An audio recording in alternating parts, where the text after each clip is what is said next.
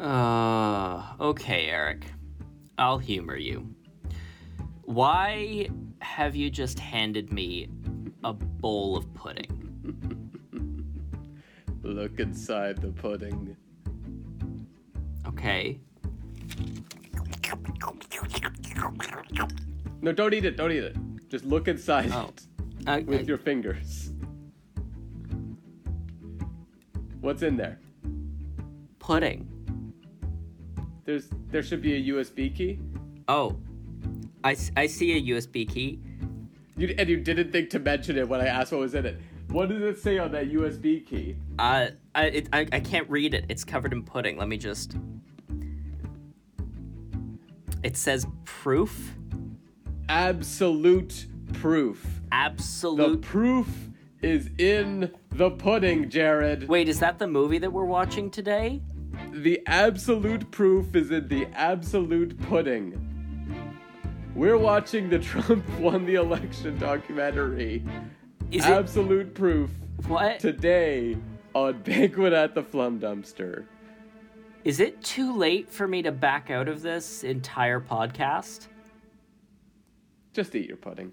How drab, how dull critique can be. It's begging and pleading for apathy. The good, the bad, the in-between. And nothing is everyone's cup of tea. No time to waste, there's things to do. Jared and Eric are happy to. They'll suffer the worst of films for you. So enter the strangest of banquet rooms. Okay, Eric. Asking seriously now. Why am I watching this movie today? Well, first of all, it was your idea to do a bad movie podcast. And second of all, the Razzies are coming up, shortly, and we are going to do a lead up to this year's Razzies with past Razzies winners, and where better to start than last year's Razzie winner for Best Picture. Best Picture.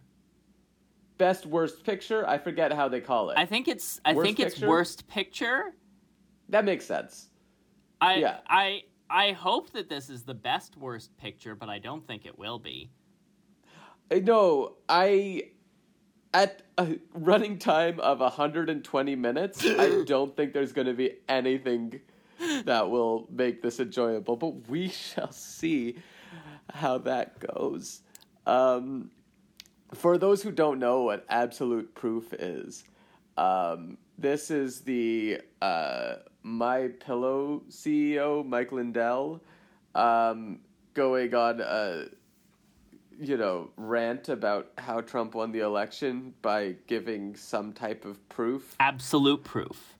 Absolute proof. Like this should... We already know, coming into this, exactly what the goal of this movie is.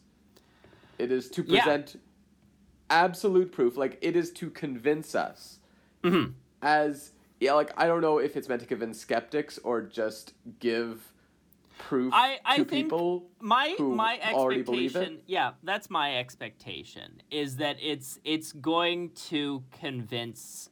This is going to be a movie that's preaching to the choir. I don't think that we're going to walk out of this movie having changed our minds. I think we're going to walk out of this movie thinking that Mike Lindell needs help, has some screws loose.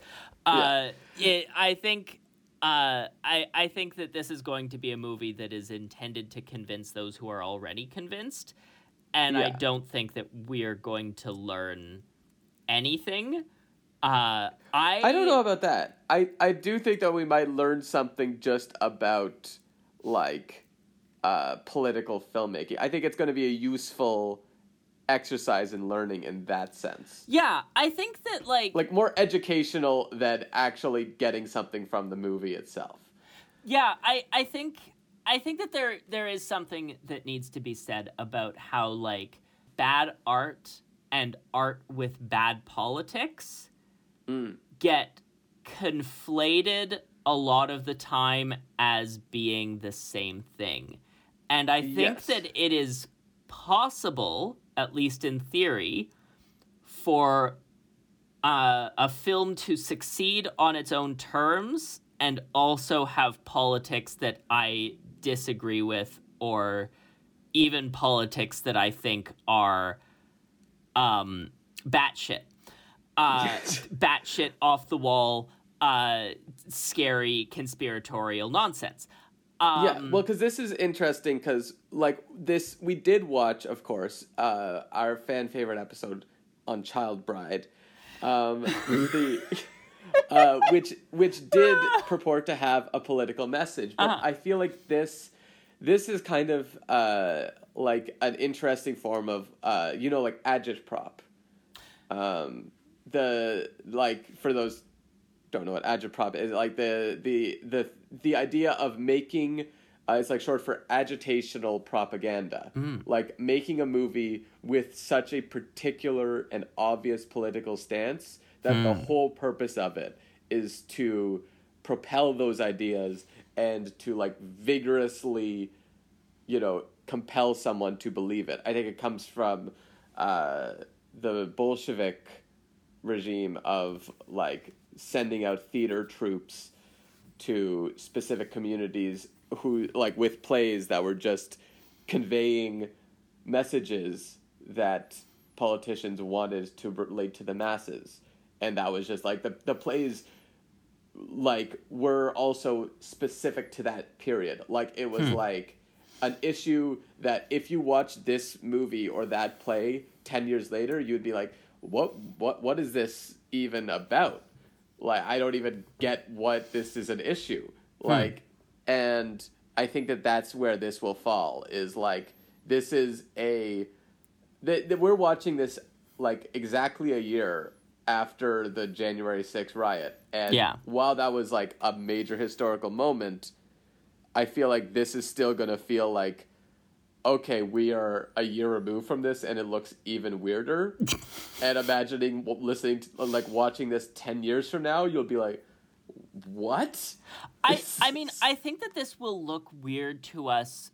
I think that this would look weird to us even if we watched it exactly a year ago, because we are both so far removed from the present day echo chamber of far-right politics that I think that spending time in that is going to feel odd. Like, this isn't the first like far-right propaganda documentary that we've watched. We watched The Red Pill a couple years ago. But I wouldn't say that's necessarily far-right. That's like a group that is often associated with the far-right. This is literally far-right politics. I think the distinctions are a bit more fuzzy than you're giving them credit for. I think that there are people who would not associate necessarily with the right, who would associate with themselves with Meninism. Like there is like there may be a very strong intersection between like QAnon and the men's right movement, but I don't think it's like a full. The Venn diagram is not exactly a circle. Yeah, I can get behind that. We've found some like solid nanar enjoyment out of these documentaries, but that was before the 2016 election.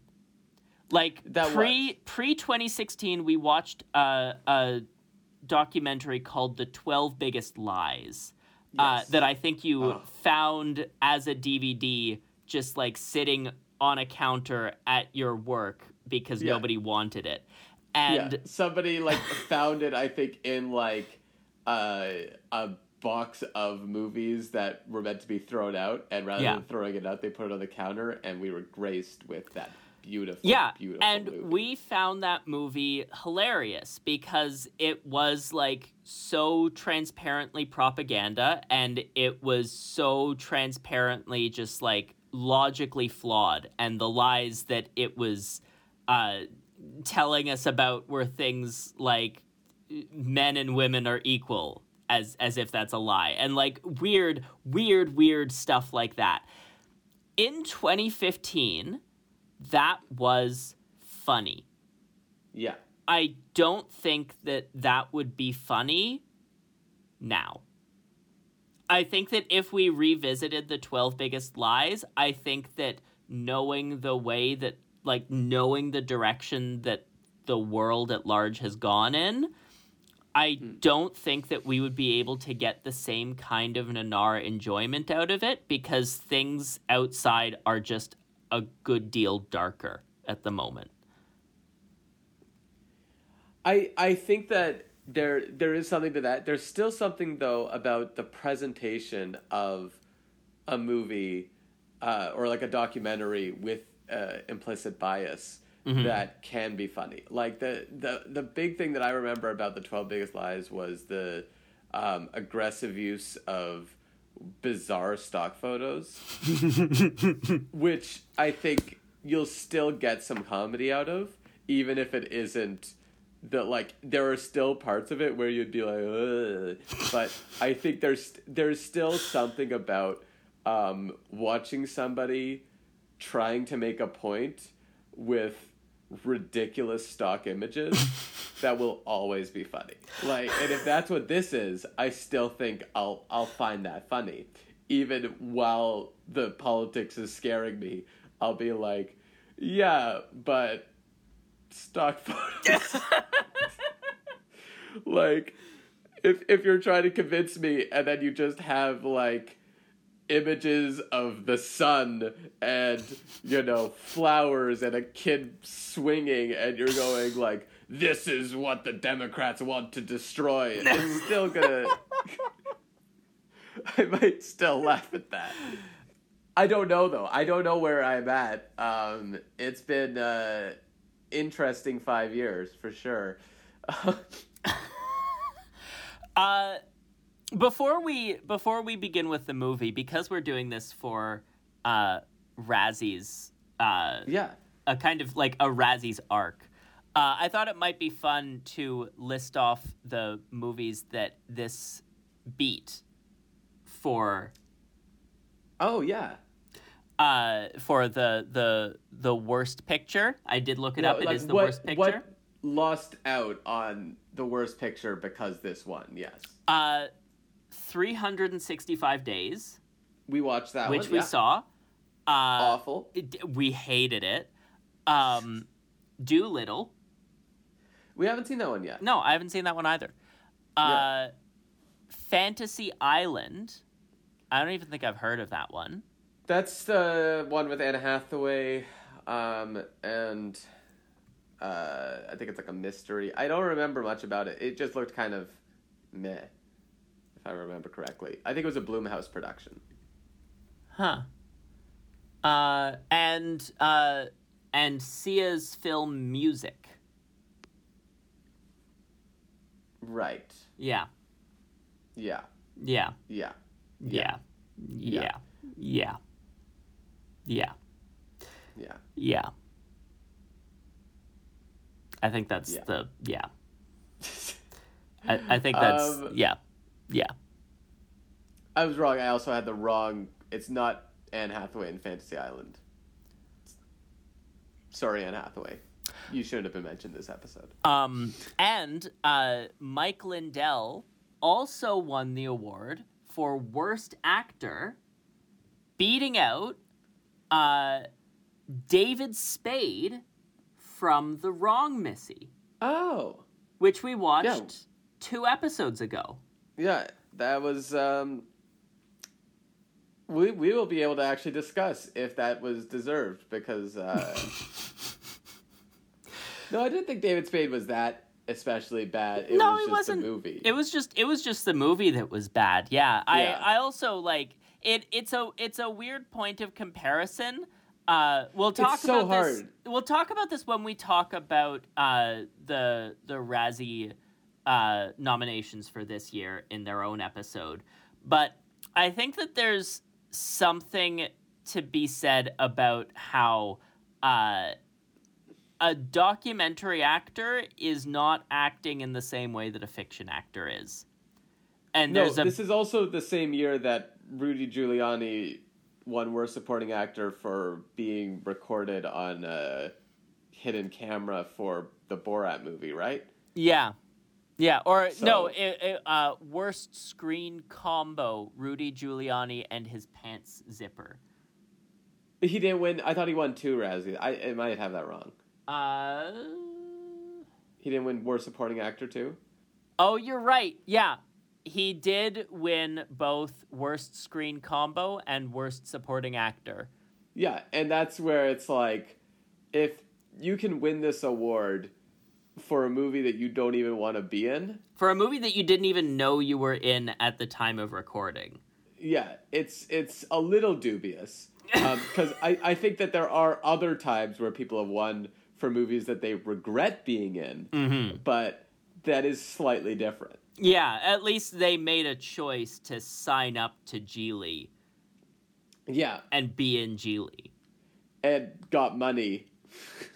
To be in Geely. I don't think Rudy Giuliani got paid to be in Borat.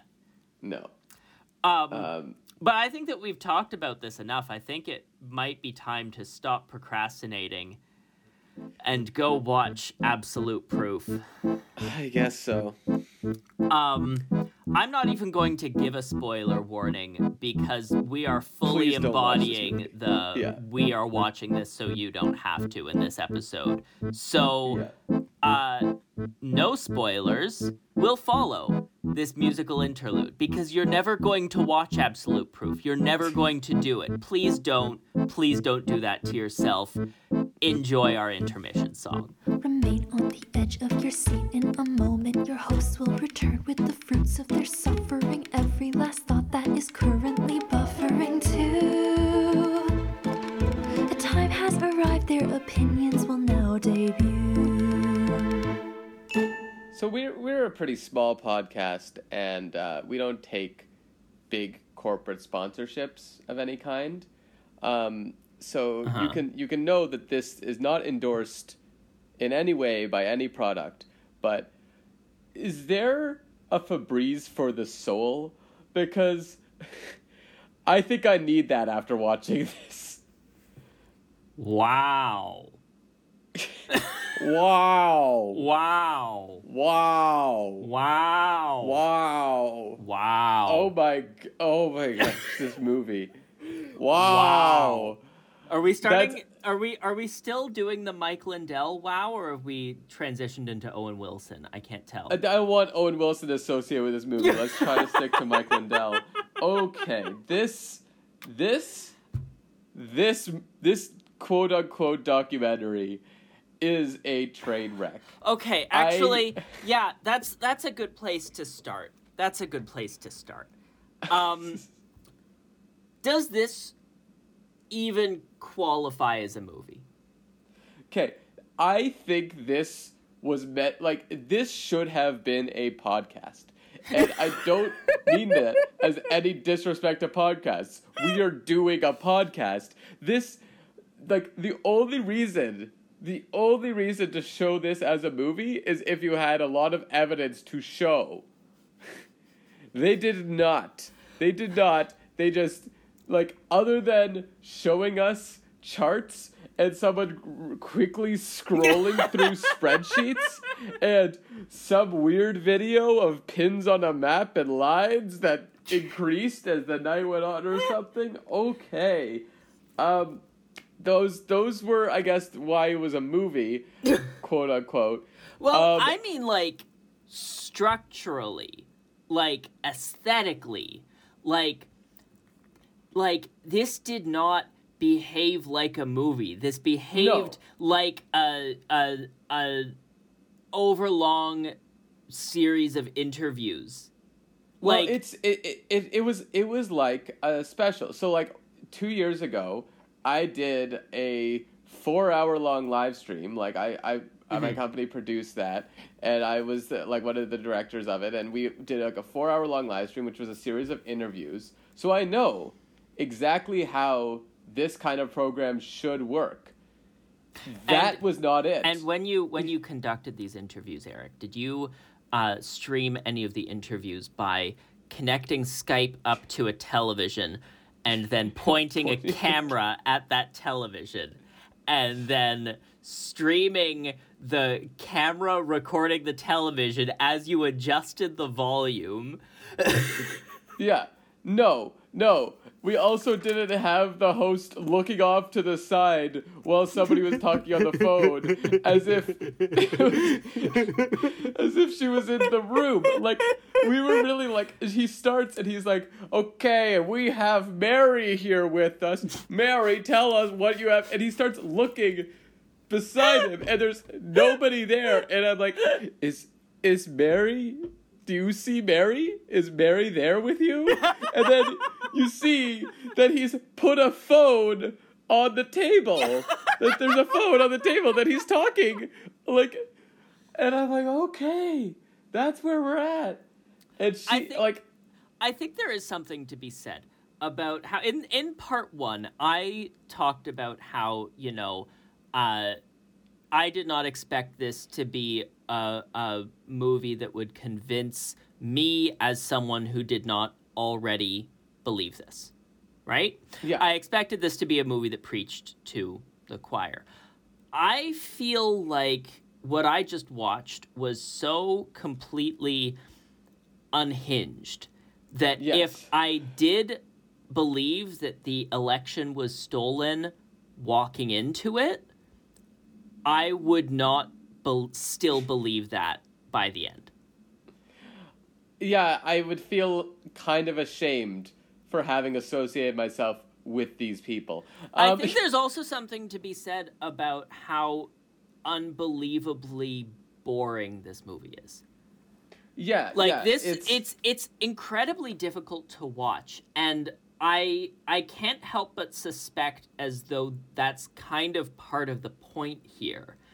Like, it feels like the thing that's going on is that this movie is meant to be as boring as possible, but make really big claims and promise to deliver on those claims later in the 2-hour runtime, so that you start watching it, fall asleep, wake up at the end where he says, well, that was my absolute proof. And then... And go, there must have been something in between. There must have been something that I missed. Yeah. And like, the claims themselves are really, really thin. I don't think that we should spend any time on this episode talking about any of the specific claims, partly because there are people out there who are far more experienced than we are, who have already disproven most of these, I'm sure. Yes. And also partly because a lot of the strategy that's being used here is delivering a lot of sweeping statements that each requires like 10 times as much time to disprove as it takes to make the claim. And they deliver like 5 of these per minute. Yeah, I love when there was one guy who was like, people are going to say that it's a conspiracy theory. As if they're like hedging off what they think people are going to say about it.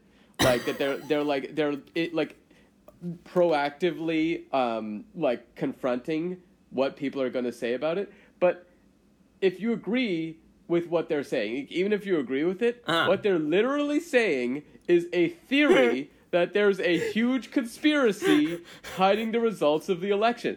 That is, like, you may not like the term conspiracy theory, but when it's exactly what you're putting out into the world, you should be honest about what it is. Like, and they keep claiming that they have evidence, and they keep saying, like, oh, I found this piece of evidence, and it was so shocking. It was so shocking. I was shocked when I saw it. Not only was it shocking, it was right. Not only was it right, it was horrifying. And they don't actually tell me what the evidence is. Yeah, so and Michael will go, so you have this evidence. Did you hear that? Did you hear that? He has evidence. Mm-hmm. And it's like, oh, thank you. And that's like, that, that is why time seemed to stop in this movie. Because, when particles stop moving, mm-hmm. absolute zero, which is exactly the amount of absolute proof we got in this documentary. Wow. Wow. Wow. That's a science joke for science people. You know, the people who watch this documentary and who are in it, those science people. But no, it feels like they were reading from a script that was written by like a first-year university student who didn't do any research. This was wrote it the night before while drunk. You're giving them too much credit. This was all stream of consciousness, and all of them were drunk. To clarify, like part of the reason why I'm skeptical of whether or not I can even call this, a movie, is that a typical documentary, it will structure its ideas and its evidence into some kind of narrative. It'll ultimately, at the end of the day, most documentaries, not even good documentaries, most documentaries will tell a story of some kind. Even the like shitty far right documentaries that we were talking about in the first half of this episode, they all tell a story. Like the Red Pill Hillary's tells America tells a story of what would happen if Hillary won the election. Yeah. It's very clear that is the point of that documentary. There is no structure to absolute proof. No. It's got a very fly by the seat of your pants kind of feel to it. A lot of like stream of consciousness was the word that I used earlier. It's like the closest thing that it has constantly cut off people. The closest thing that it has to a structure is a series of interviews that Mike Lindell conducts over Zoom or over Skype or occasionally in person or with a telephone that he has sitting right next to him. And then he just asks these people leading questions, and then after any like keyword, he just says, "Wow." In a way that did you hear that?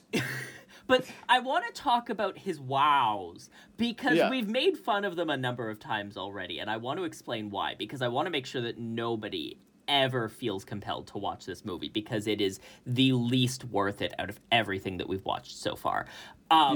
These wows, they give a sense of being both like vaguely interested in what the person is saying, but also give me the sense that Mike Lindell was not actually paying attention. Yeah. It's that kind of intonation to his voice. Well, it's part of that though is because he was asking leading questions. He knew what answer he wanted to wow to. And I think that what's so interesting is how he is on the screen for 99% of this movie. The other 1% being bad stock images. But this is a text that is just shamelessly his opinion, and there's so many times where he will like talk about how he was banned from Twitter and how people have tried to shut him up. And this is just all like he wants to make this all about him. And to be honest, I don't know a lot about this man. I have not a great familiarity with where he's come from and like his background, other than I assume pillows, probably a Republican. I know that he invented the MyPillow.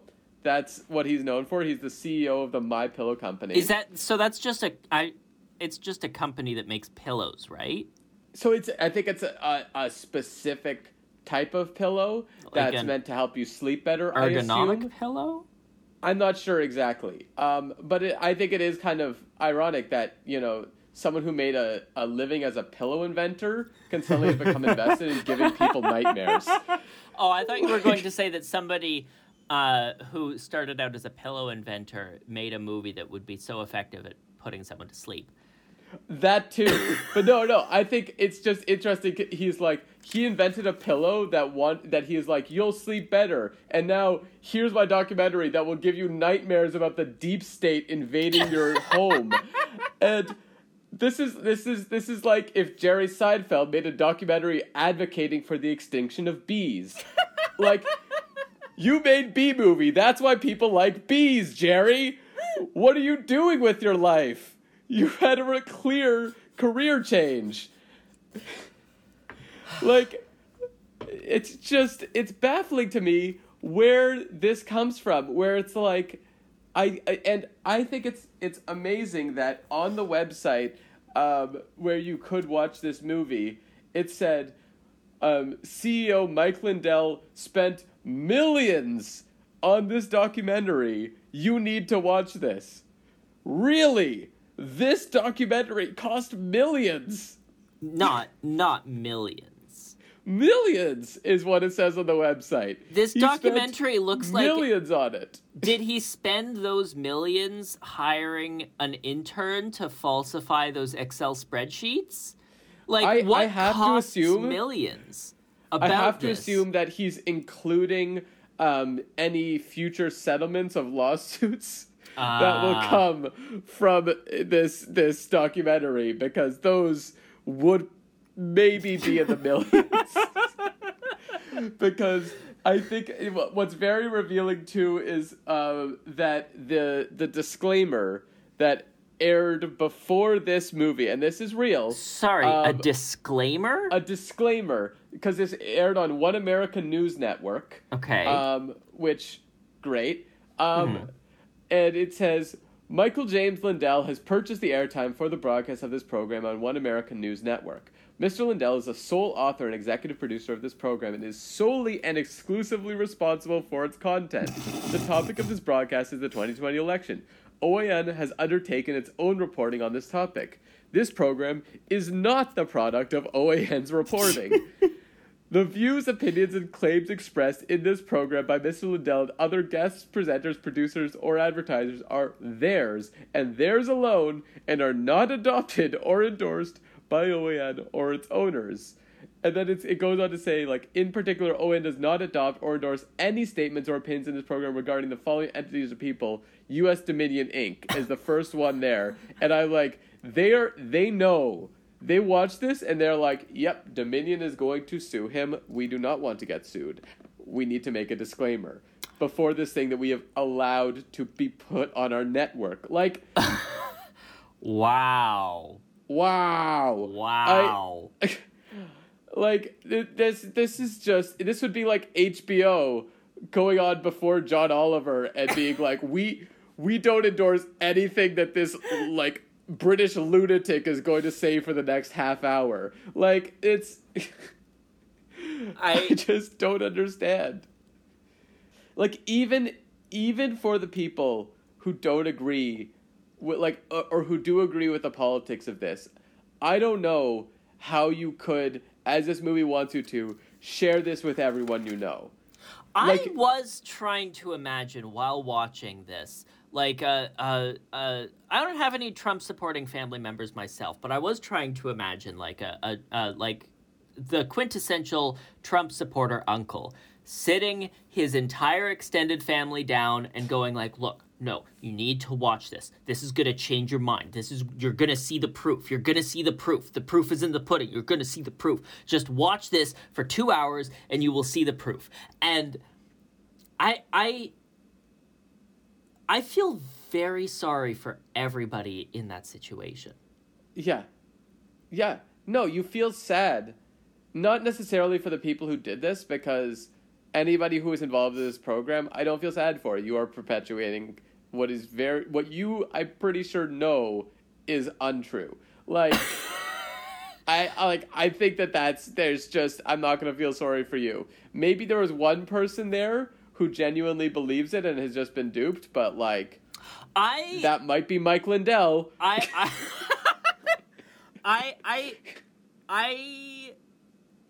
I'm inclined to disagree. I watch this and I feel sad for Mike Lindell. That's the thing. I think he might be the only one who actually believes what that whole program said. I'm not sure if he believes anything. Like I'm not sure if he believes anything. Because he comes out of this movie looking so unhinged.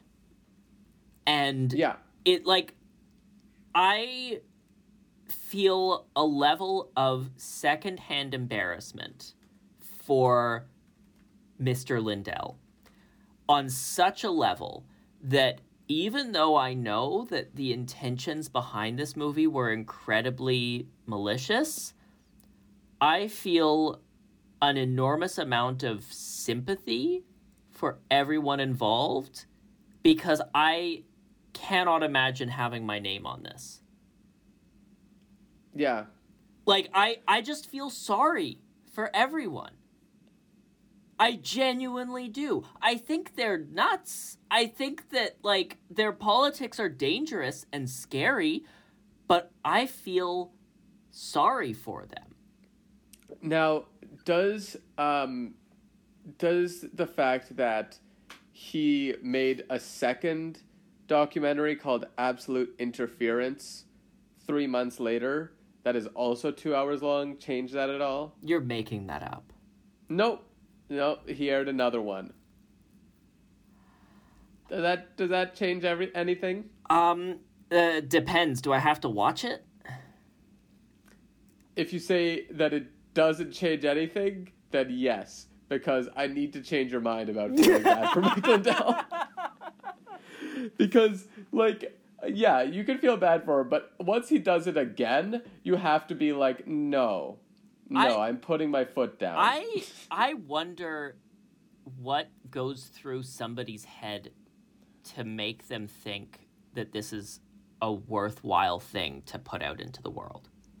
Like, I cannot tell if it is something as simple as just expecting that, like, trying to, you know, con your audience into believing a thing that obviously isn't true, and having so little respect for your audience's intelligence that you just don't put any work into the product whatsoever.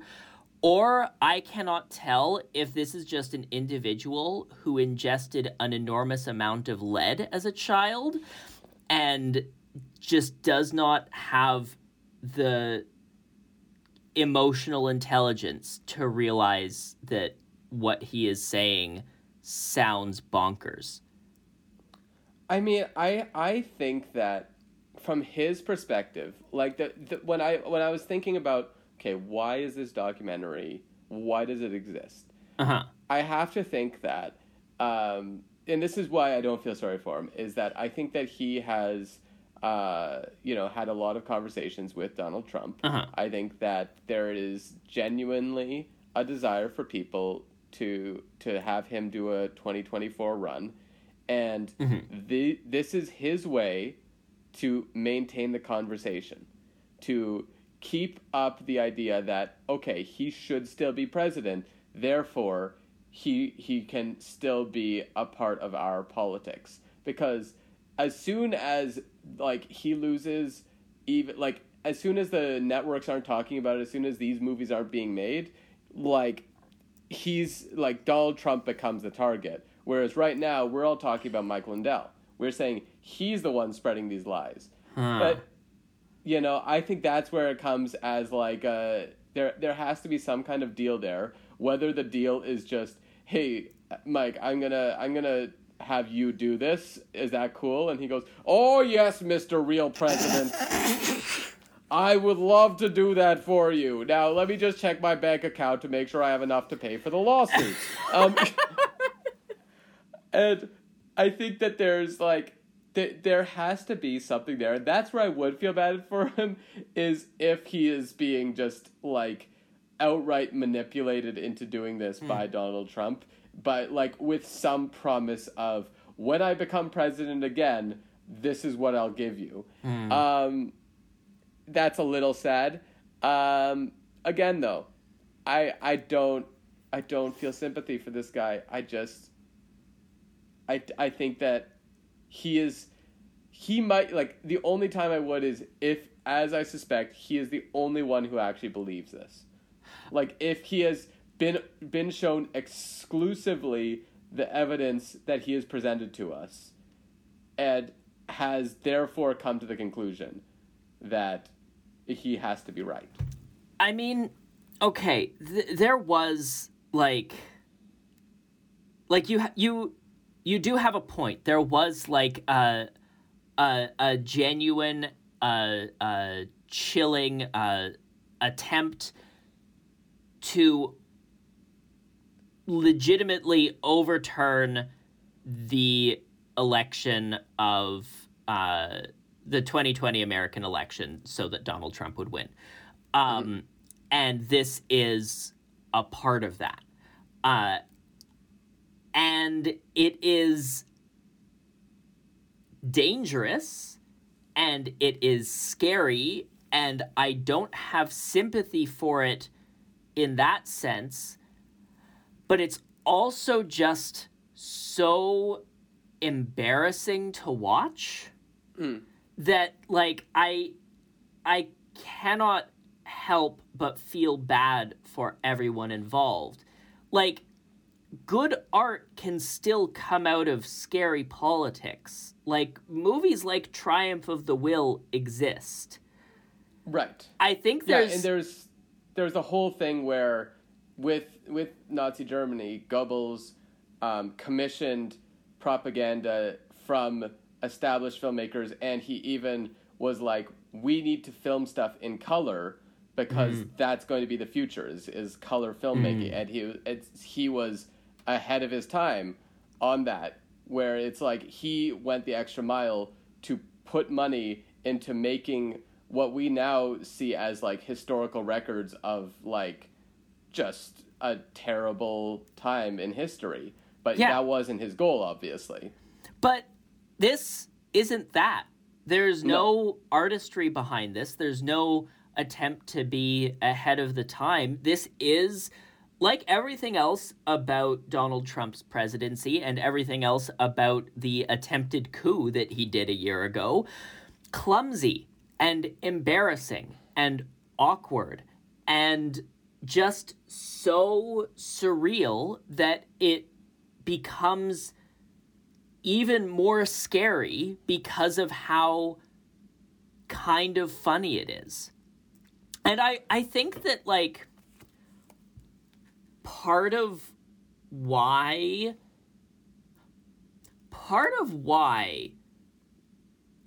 there is not a present push among the extreme right towards the kinds of, like, the level of artistry that we saw in Nazi Germany is because art as a life career / ambition / anything has been consistently devalued over the course of the past couple of decades. Yes.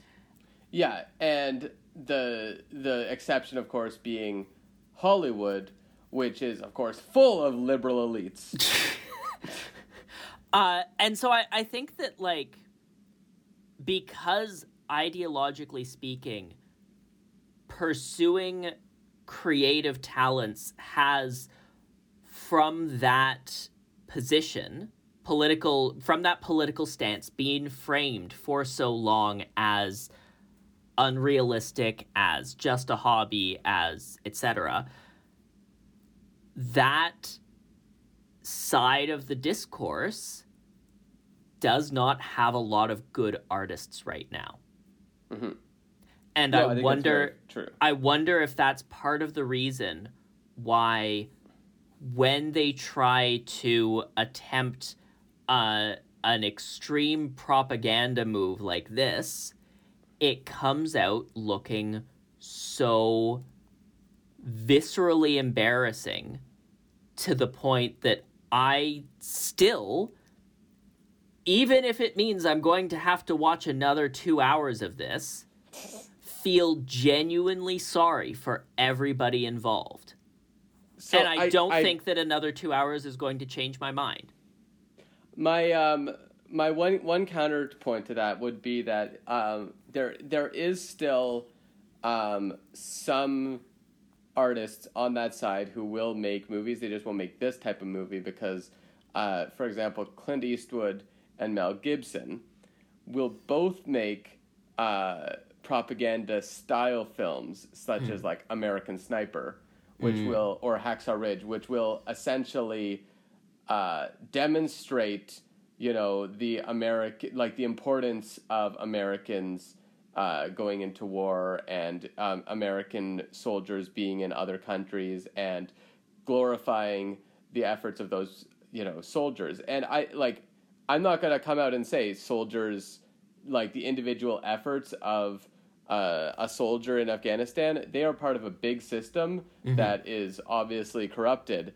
But the propaganda, like that movie, what that is basically saying is these people, if you want to be a hero, you can join the military. It's a pro-military film. It is still propagandistic.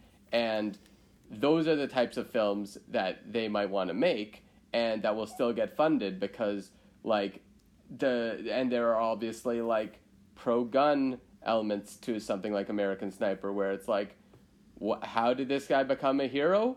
Well, he was an excellent marksman. If you get a gun, maybe you can become an excellent marksman. What is the political stance that is taking? I think it's quite clear, But filmmakers like Clint Eastwood are also established within Hollywood. My question is, have there been any new conservative or far-right filmmakers that have, genuine talent that have arisen within the past, say, 10 to 20 years?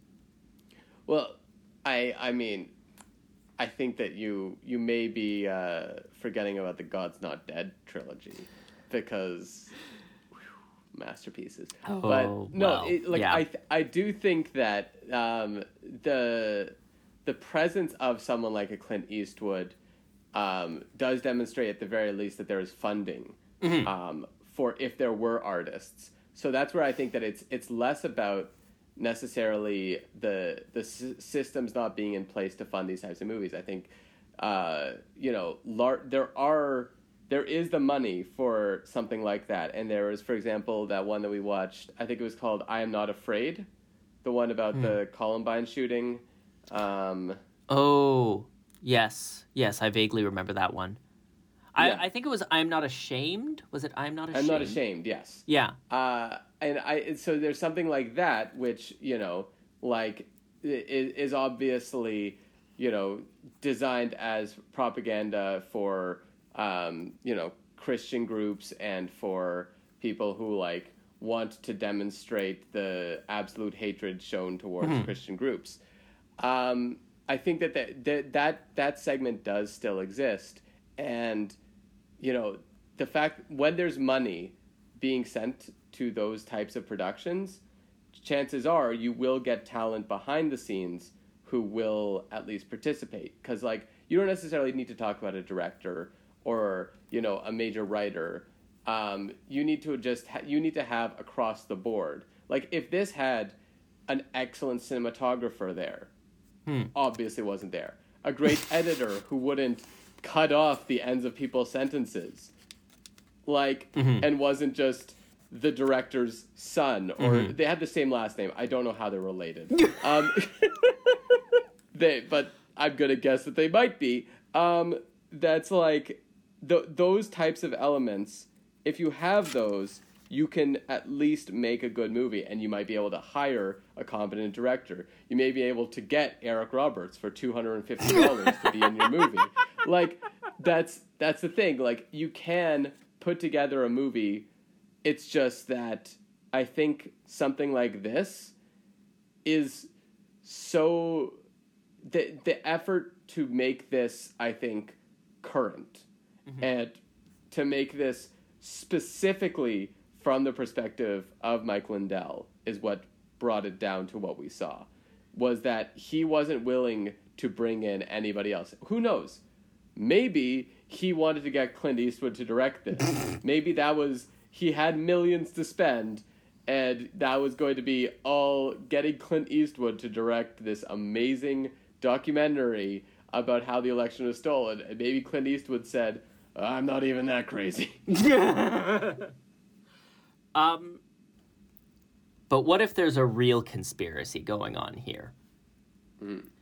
What if the election actually was stolen from Donald J. Trump?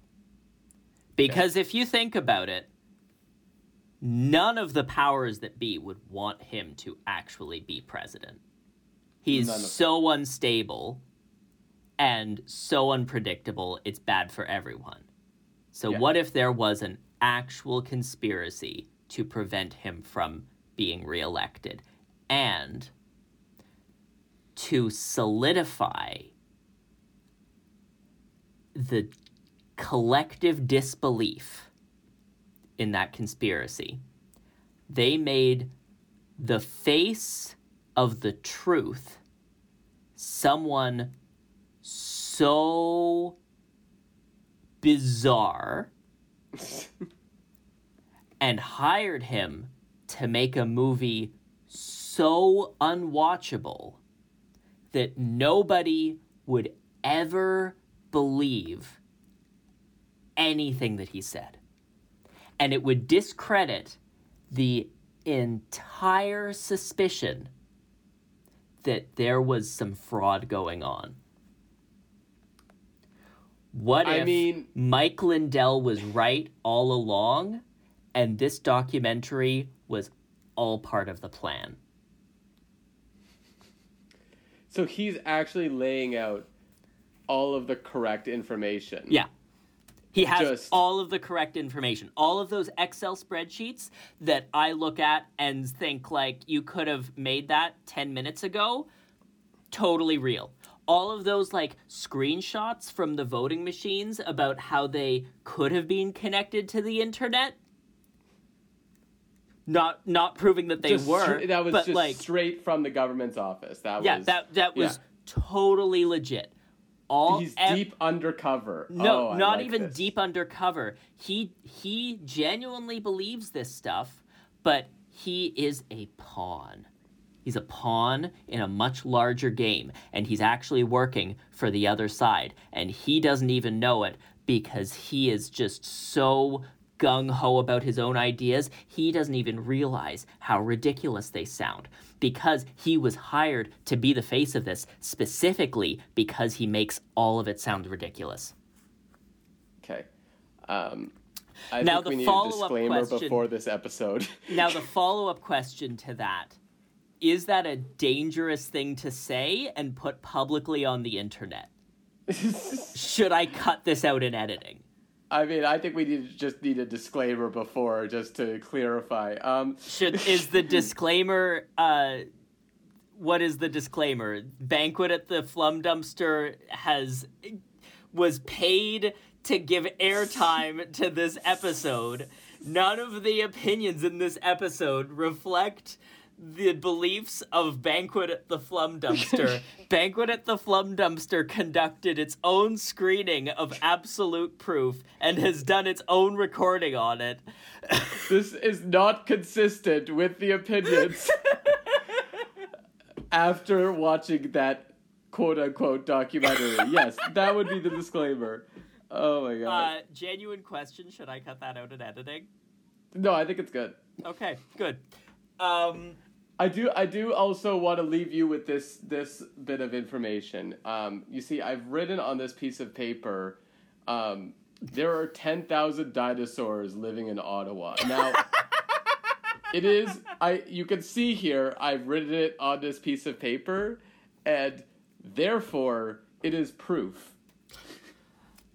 It is absolute proof that there are 10,000 secret dinosaurs living in Ottawa.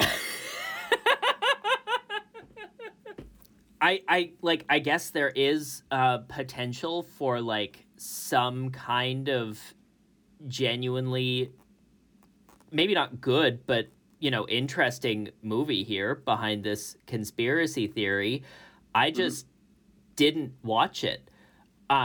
Like you can like throw together random claims long enough to form something that's compelling to listen to, but at the end of the day, like this wasn't that. Because a documentary like this, like I remember when that documentary Plandemic came out, and people genuinely were sharing that around.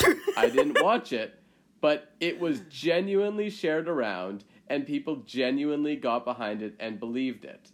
Which means, to some extent, its presentation had to have been better than this. Like, it had to have, because there's nobody who'd be sharing this around where I feel like that one, I remember somebody sent that to me and was like, you need to see this. I'm not going to say in public who that was, but somebody did send it to me and I ignored it. Like not even like you need to see this ironically, like you need to see this because it reveals the truth about the Plandemic. No, it was like, you need to watch this. And I was like, oh, haha, yeah, no, I'm sure it'll be really funny. And there's no. What? It's like, you need to watch this. And I'm what? like, okay, well, okay. What? Again, not going to say who that was, but that just says to me, this is somebody who was like, yeah, you must have been convinced about it. And, I'm like, so, okay. Do we need to watch that in a later episode? Dear listener, if you would like us to watch the documentary Plandemic in a future episode, please tweet at us. If we get... We've been in a bit of a drought of social media interaction lately, so if we get even one tweet about that, we'll do it. No, we get comments, just not on the things that we want, not on our calls to action. Yeah. Because, this episode, like Absolute Proof, we don't expect you to still be here. Though if you are still here, I hope you enjoyed this episode, and I hope you are looking forward to our little mini arc leading up to the Razzies. Next... This being the first one of that. This being the first one. In our next episode, we will be watching Geely. We will not be referencing our mini arc of the Razzies in that episode because that was one of the first episodes that we recorded together. We recorded this before Jennifer Lopez and Ben Affleck reignited their relationship.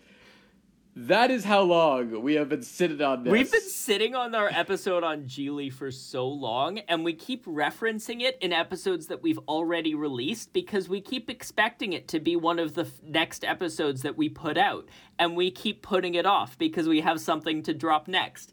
But yeah, after this episode, definitively, it will be Geely. Finally. And we'll have a few more. If you're not hearing this, it means that it has changed and we have edited it out.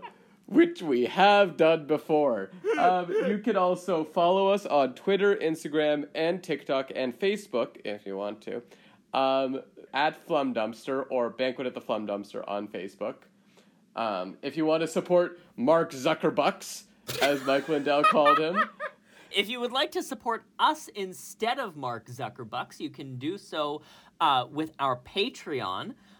You can go to patreon.com/flumdumpster, and you can support us there. We will make sure to be making that worth your while.